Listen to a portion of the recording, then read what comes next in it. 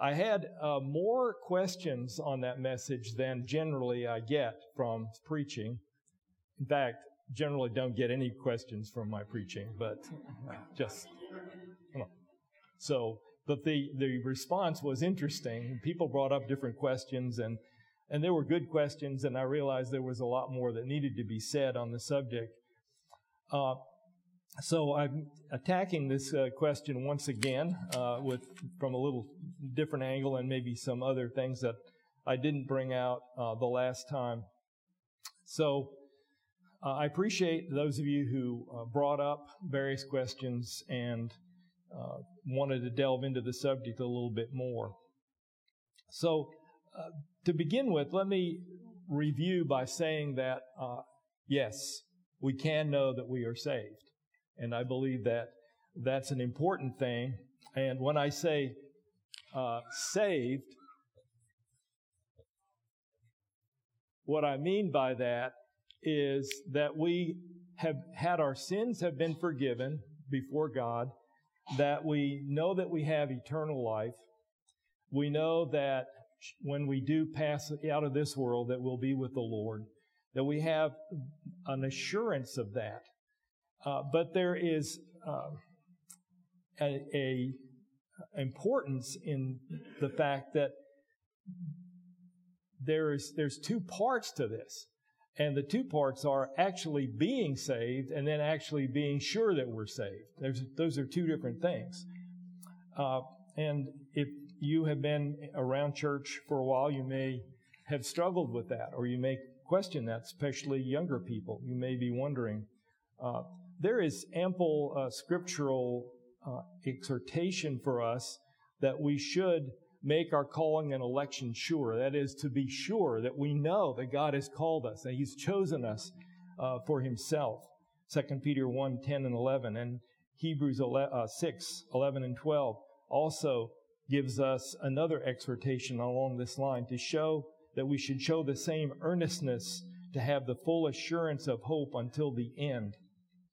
So, in other words, God wants us and commands us even to seek to have assurance of salvation. But there's a warning that we ought to keep in mind here. And that is, as I said, there is a difference between being saved and being certain that we're saved. So everybody is either in one category or the other.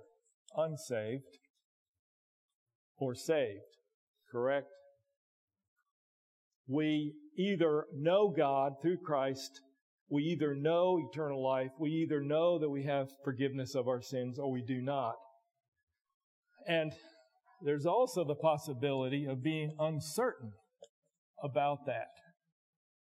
I remember as a young Christian being very encouraged to learn that it was possible to be certain that I am saved, because I had been uncertain most of my life. Of course, I was unsaved most of my life up until that point. And so if we are saved and we're certain of it, in this case, we could say that we are assured, and we are correctly assured of our salvation. And that is a great place to be. I trust that you are in that place. But there is also the possibility that you might be a true believer in Jesus Christ, but you still lack certainty about that. You're not quite sure about it. And when I spoke to you all the last time, I mentioned that one of the reasons why that often can happen, and somebody confirmed it after the message, the reason why sometimes a person can actually have put their faith in Christ, they believed in Him, they trusted in Him, they're not trusting in their own works to go to heaven, but they are uncertain. Sometimes the problem is that they hear these dramatic testimonies at the Billy Graham crusade or somewhere where some Hollywood celebrity has been changed and transformed and born again, and they think, wow, that didn't happen to me. I didn't have any kind of dramatic thing like that. Maybe a person who came to Christ as a child doesn't even remember ever not believing, but always believed, And there's that possibility that there are people in that category that truly trust in Christ, but are not really, sometimes not certain about it. I think also there is a danger that sometimes we hear teaching that is confusing on this subject, that says if you come to Christ and you trust in Him, you become a new creature in Christ. This is true to that degree. But there's also a teaching of perfectionism. That is, when you come to Christ, your sins are washed away. You're forgiven completely, but you also become completely sanctified. So and you hear this from time to time from this pulpit, that we keep those two things separate. Our justification means we're standing before God, but our sanctification is an ongoing, lifelong process. We are always we're always a work in progress. I remember when I was a young Christian, and I did know that I was saved, but then after a certain period of time, I began to realize that there was still a lot of baggage in my life, and there is even to this day. So we continue to be a work in progress. Now, on this other scale here, you can also have people who are not saved, and they know they're not saved. These are people that have really no doubts about it. I gave a story about a friend of mine years ago who, when I shared how I'd come to Christ, his response to me was, John, unless I change my ways, I'm going to hell. So he was unsaved, and he was certain that he was unsaved. At least he was not what I would call deluded. The person who is unsaved, number 4, and is thinking that they are saved, and there are a lot of people that you run into like this. They don't trust in Christ for salvation. They don't believe, either they don't think their sin is that bad, or they don't believe that they're about as good as anybody else. Charlie mentioned somebody like that he knows really well, himself, right, this morning.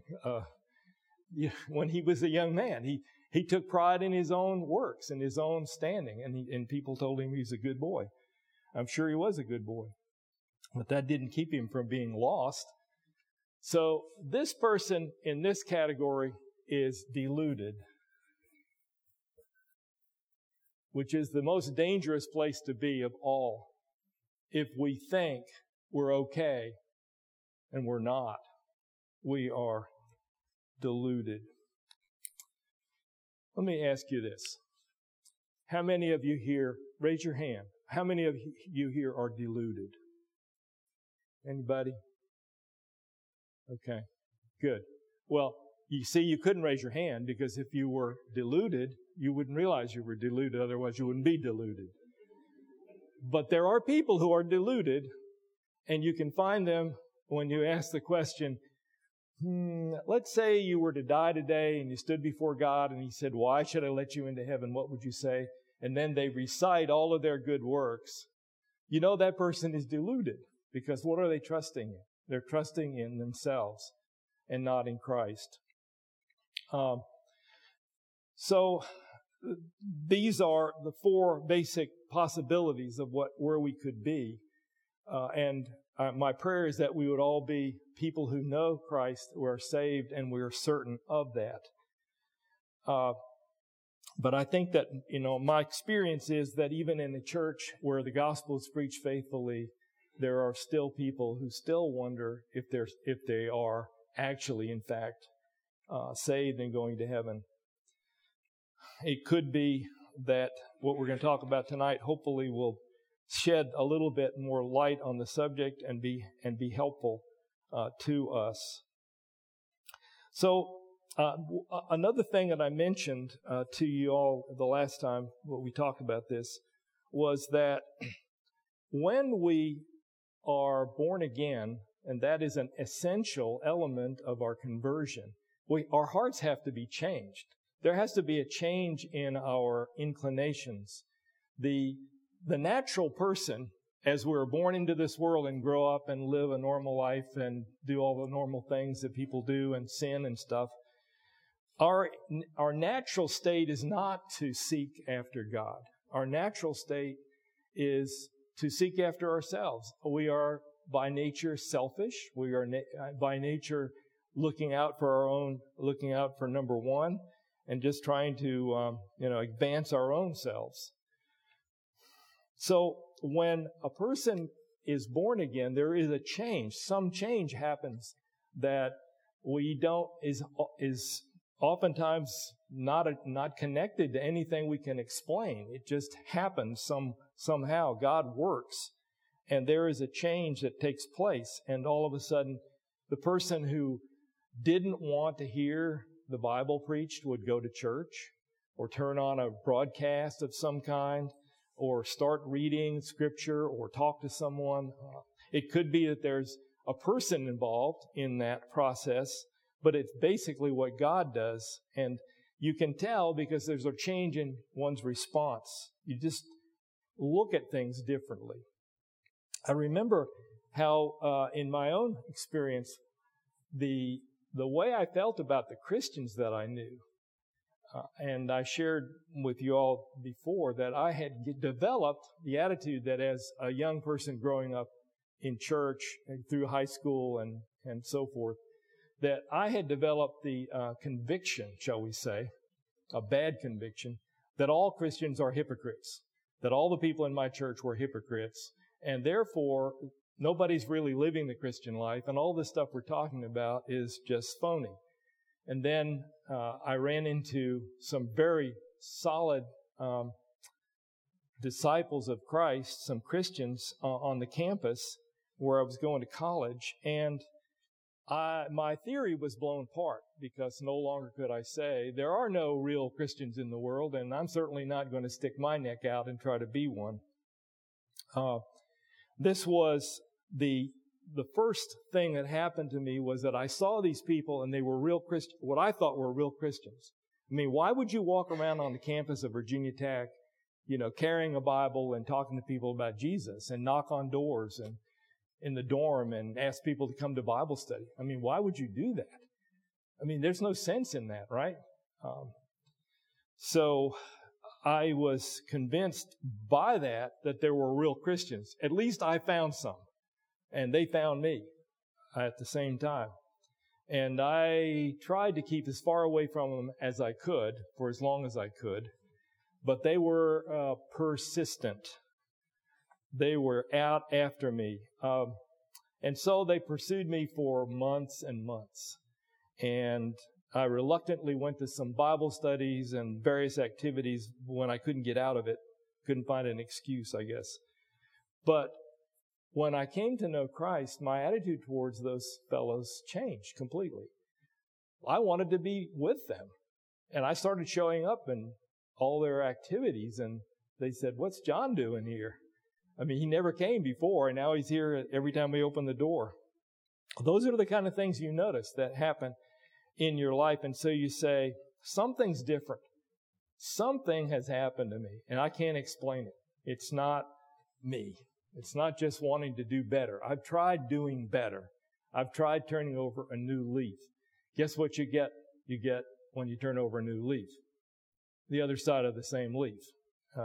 And it looks a lot like the other side of the leaf. Nothing happens.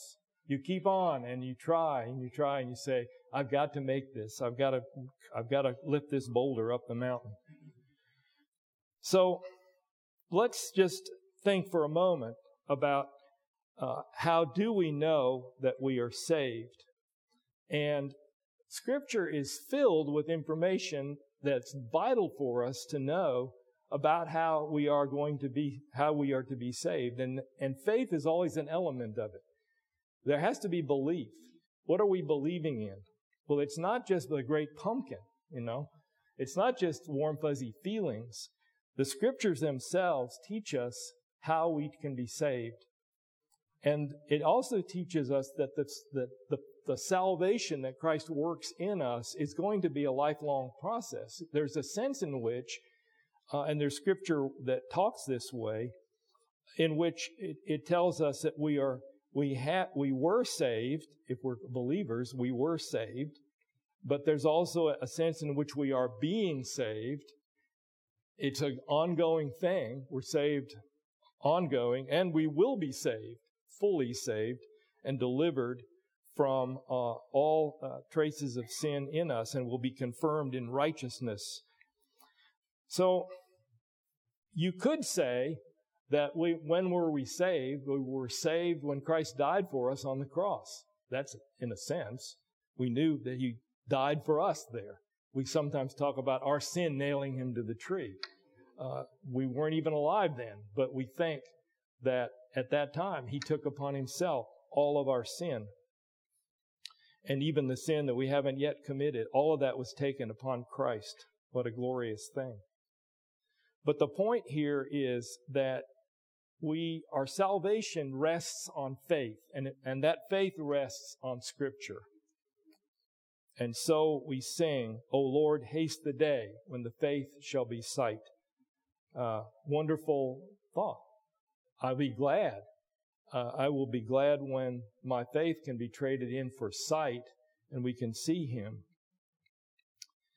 So I want us to think about how we are saved in the sense that we are saved by grace. That is, it's not something we deserve. It's God's gift. We are saved by faith or through faith. That is, we believe the message that comes in Christ alone. That is, we do not rely on ourselves or on our own merit in any way. But how do we gain assurance of salvation? How do we gain that? Some of you are aware of the doctrine of election. And one of our church attendees brought this up with me. And they said, well, how can I be sure I'm saved? If I know that God has elected the ones who are going to be saved, how in the world do I know I'm one of them? How can I figure that out? How can I have assurance of salvation if I don't get to peek in the book of life and see if my name is written there? That was a good question. So part of what I want to do tonight is clarify some of those things, and I hope leave you less confused than you might be already. Or maybe we'll see. So as I said, both salvation and assurance of salvation are a matter of faith. But our faith is not blind faith. Blind faith would be, I just feel it's true. I mean, I don't have a reason, I just feel it's true. I feel a lot of things, after I eat a half of a, 12-inch pizza and drink down a strawberry milkshake. I mean, I feel pretty good, But that doesn't make me saved because I feel good. It also isn't that I'm sincere, so it must be true. I know that I'm very sincere about this. I'm really devout in my faith, so it must be true. For the Christian, faith has to be based on the Word of God, that is the Bible. So, if you don't get anything else, remember this. Getting to know the Bible well is the key to gaining assurance of salvation. There is no substitute for knowing Scripture, knowing the Word. What I want to do for a few minutes here tonight is take you on a guided tour through some of the Gospel of John. And this is the more I think about the Gospel of John in relationship to the question of, am I saved? Do I have assurance of salvation? The more I realize that this book on every page is filled with promises and illustrations and explanations and instructions about how we're saved and how we know we're saved, how we have assurance. First of all, let's take a look at John chapter 20, verses 30 and 31. We'll start with the question, why did John write this gospel?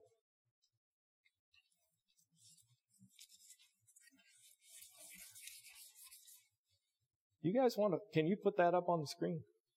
John 20, 30 and 31.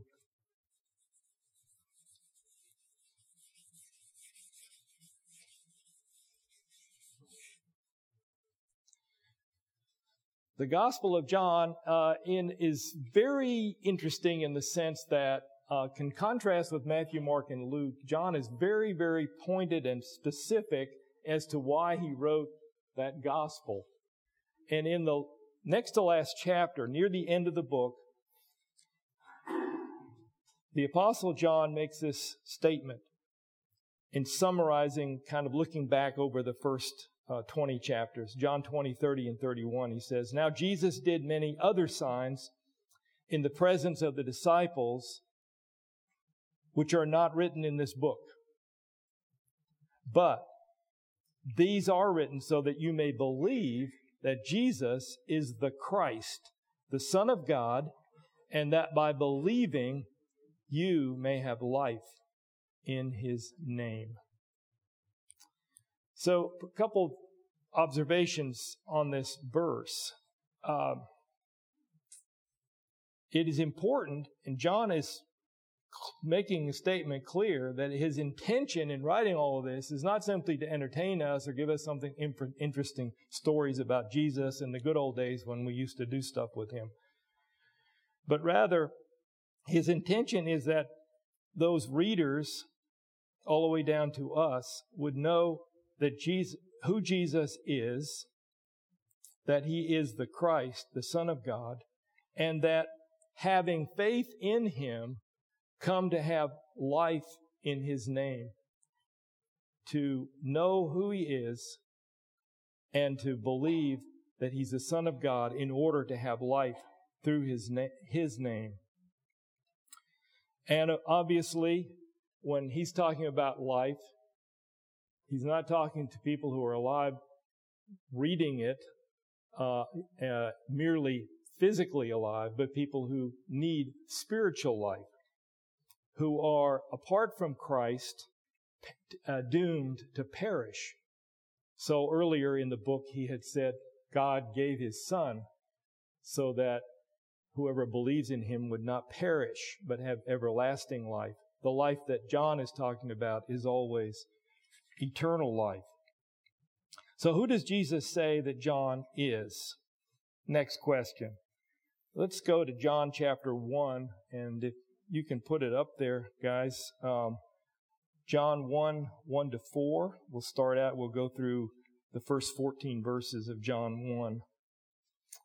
Now, think about this in relationship to where we stand, and if we are coming to this gospel with the question, who is Jesus really?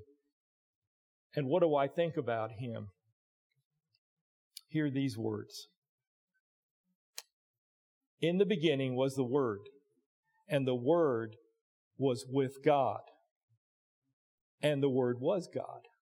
Now let's stop just a minute. If you'd never heard of the doctrine of the Trinity, you'd be going, what does that mean? If you heard of the doctrine of the Trinity, you might still be saying, what does that mean? Because it says that there was something called the Word that existed in the beginning, and that this Word was with one we call God. But then, that's all right, but then it goes on to say, and the Word was God.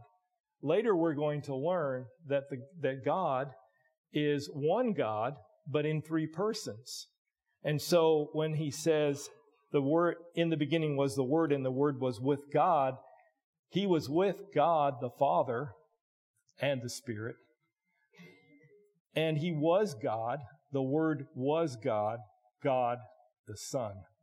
So we could say it this way. In the beginning was the Word, and the Word was with the Father, and the Word was the Son. He was in the beginning with God. Okay? All things were made through Him, and without Him was not anything made that was made. He is the Creator. Everything was made by Him.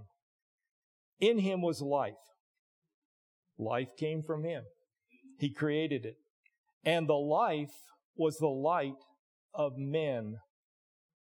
I think that Paul has the same idea in mind in Romans 1 when he says that the deity, the divinity and the deity of Christ or God shines through all of His creation, and that everybody is without excuse because everyone who ever breathed has a notion. There is life in me. Where did that come from? What is that? And that life points a light to us. It isn't the inner light that we're seeking, not that kind of inner light, but it is a light. And it says there's a God, and we have to answer to Him, and we need to find out who He is. So the life, in Him was life, and the life was the light of men. The light, verse 5, shines in the darkness, and the darkness has not overcome it. It's an interesting thing that it uses the illustration of light to demonstrate this quality of God that shines and can't be put out in any way. Have you ever noticed we have our house faces south, our bedroom faces east. So every morning the sun comes up and it hits our side of our house, the window in our bedroom, and it wakes me up. Sometimes I don't really appreciate that. But I have never been able to go down to Lowe's or Home Depot or anywhere and buy 50 pounds of darkness and bring it in and stick it in my bedroom so that it'll stay dark in there. You don't do that, right?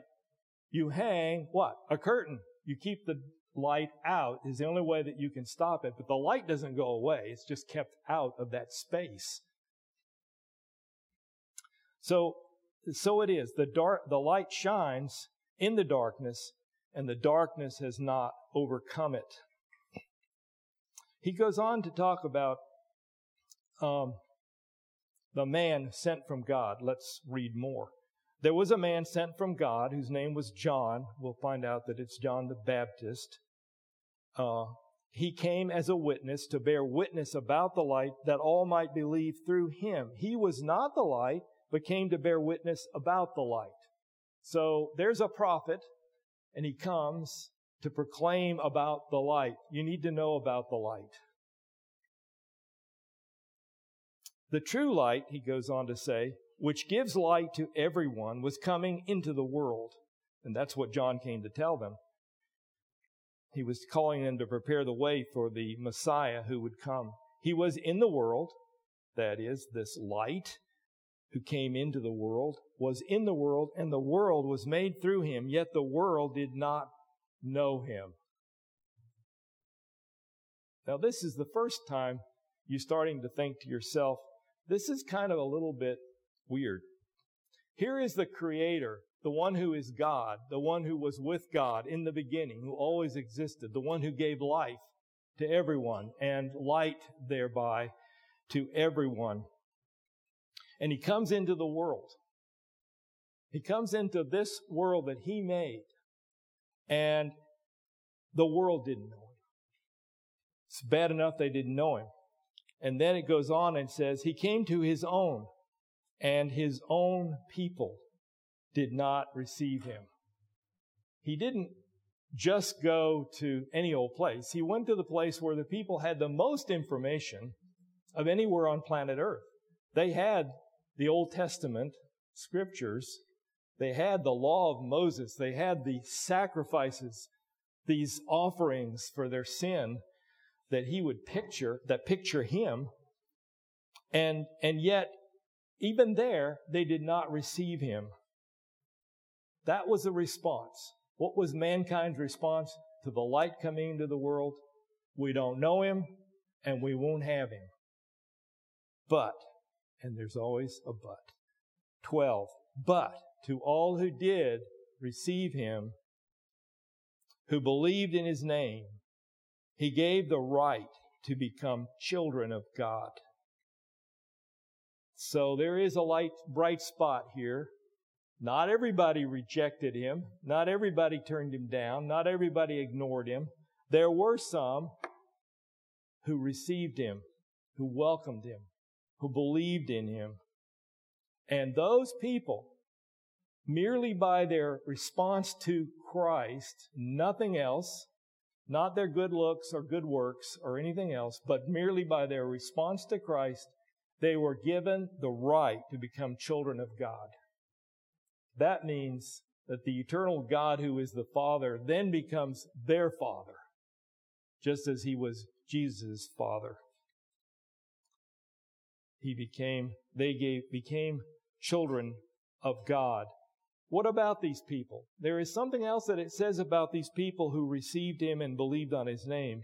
It says that they were born not of blood, nor of the will of the flesh, nor of the will of man, but of God. These people will later find a different phrase that talks about the same idea of being born again. These people were not born just by physical birth. They weren't born because they made an effort by their own works or their own will, but they were born of God. God did a work in them, you see. So two things happened at the same time. Well, maybe not the same time, but two things happened in that person who received Him. That person saw Christ and believed on Him. Those people, whoever they were, unnamed here, they received Christ and they believed in Him. And by that, they were made children of God. But God also did something in them. He gave them a new heart, a new birth, a spiritual birth, the regenerating work of the Spirit of God in them. They may not have been able to explain that or even know what happened. All they knew is Jesus was there and they believed in Him. But John tells us that something else happened to them, and that was they were born from above. They were born again. They were born of God. The story goes on. And the Word became flesh. This Word that we talked about before in the first paragraph became flesh and dwelt among us, and we have seen His glory, glory as of the only Son from the Father, full of grace and truth. So now it's starting to get more clear. What's He talking about? John bore witness about Him and cried out, "This was He of whom I said, He who comes after me ranks before me because He was before me. For from His fullness we have all received grace upon grace. For the law was given through Moses, grace and truth came through Jesus Christ. No one has ever seen God, the only God who is at the Father's side. He has made Him known." And so the name of Jesus is mentioned for the first time. Jesus Christ, the incarnate Word, the Son of God, made flesh to live among us and to reveal to us the Father, to make the Father known to us. So stop and think about this for just a moment. What is your response to Jesus? Are you with those who said, "We don't know who this is. We won't have anything to do with Him"? Or are you one who says, "Yes, this is the Word made flesh who lived among us. I see Him. He's glorious. He's filled with glory and truth. And I believe in Him." You see who it is that you're believing in. It's not a man with sandals and a long robe and a beard living in Palestine. Not merely that. It is God Himself who has come to live among us. And if you believe, He says, you will become children of God. You are given the right to become children of God.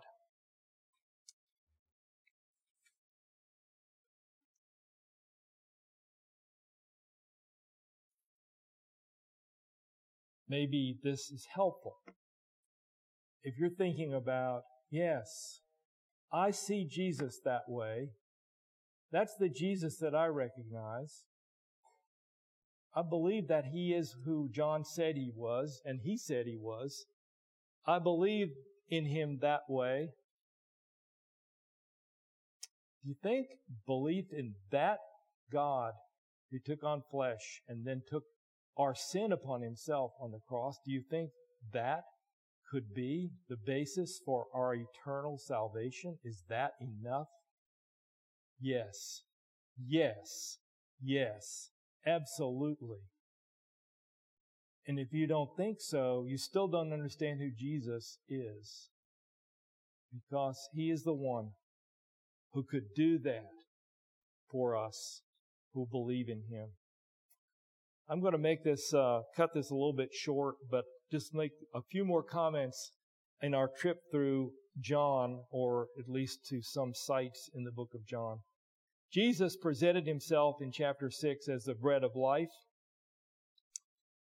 In that chapter, he fed people with 5 loaves and 2 fish, 5,000 people, one day's work. And then he presented himself as the bread of life. He who eats will never hunger. He who drinks will never thirst. He promised that if they came to him, he would satisfy what they longed for. In verse 40 of John 6, he says this, "For this is the will of my Father, that everyone who looks on the Son and believes in him should have eternal life, and I will raise him up on the last day."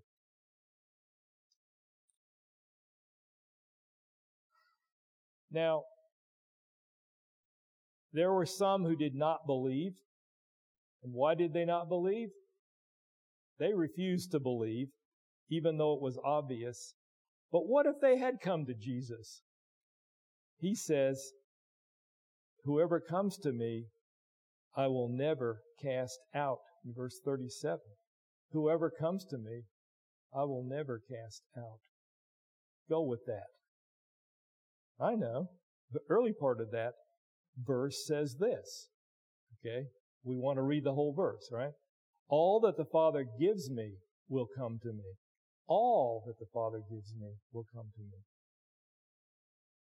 And whoever comes to me, I will never cast out."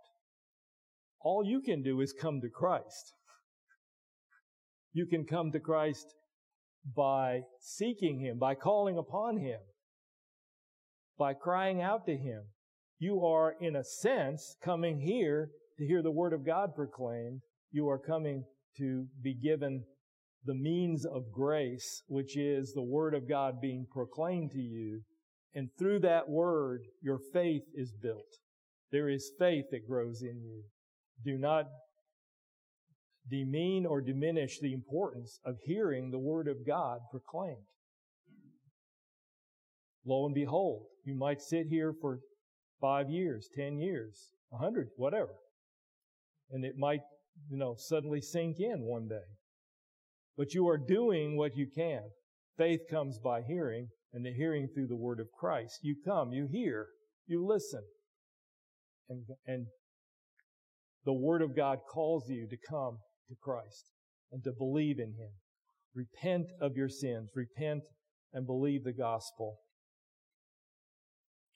Another picture that Jesus gives us in the Gospel of John is in John chapter 10, where he talks about Jesus, calls himself the Good Shepherd. He talks about the sheep. Israel in the Old Testament was often likened to a herd of sheep, with the shepherds of Israel being the leaders, the priests and the teachers, the rabbis and so forth, who often neglected the sheep. Jesus was the Good Shepherd, and he said that he's the Good Shepherd who lays down his life for the sheep. In John 10:27 to 29, he says, John 10:27 to 29, "My sheep hear my voice, and I know them, and they follow me. I give them eternal life, and they will never perish, and no one will snatch them out of my hand.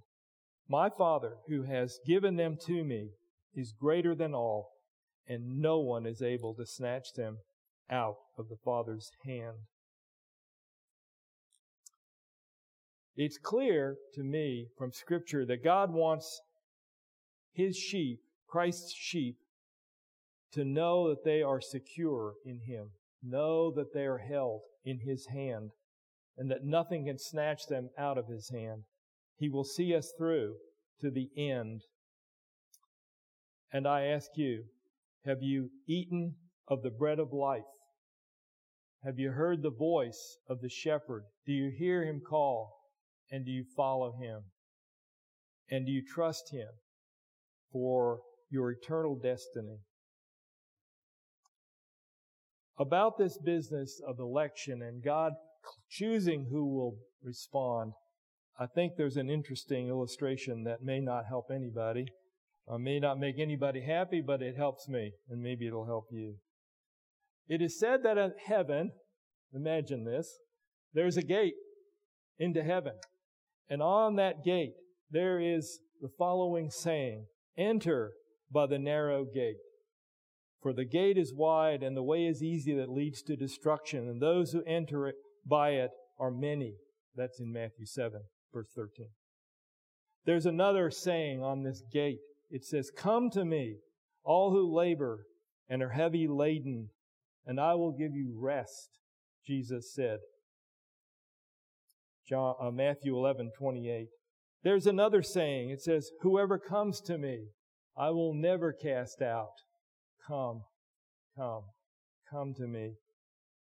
But then you go through that gate, and you turn around, and on the back side of the gate, it says this, "All that the Father gives me will come to me." He chose us in Him, and that's John 6:37a. In Ephesians 1, 4-6, He chose us in Him before the foundation of the world, that we should be holy and blameless before Him. In love, He predestined us for adoption to Himself as sons through Jesus Christ, according to the purpose of His will, to the praise of His glorious grace, with which He has blessed us in the Beloved. So, you don't see that until you go through the gate. But you're called to go through the gate. And when you go through the gate, you find you were already chosen by Him to believe. That should give us great comfort. We can't be lost if He finds us. He will not let us go. It doesn't mean we don't do anything. It doesn't mean we're passive. It doesn't mean we just sit here and say, well, whatever will be, will be. Do not say, I can't do anything because if I am elect, I can't be lost. Or if I am not elect, I can't be saved. The apostles preached the gospel, and in that they called all people everywhere to repent and to believe the gospel and come to Christ and be saved, and to know not only that you are saved, but that you can't be lost because He will not let you go. Amen.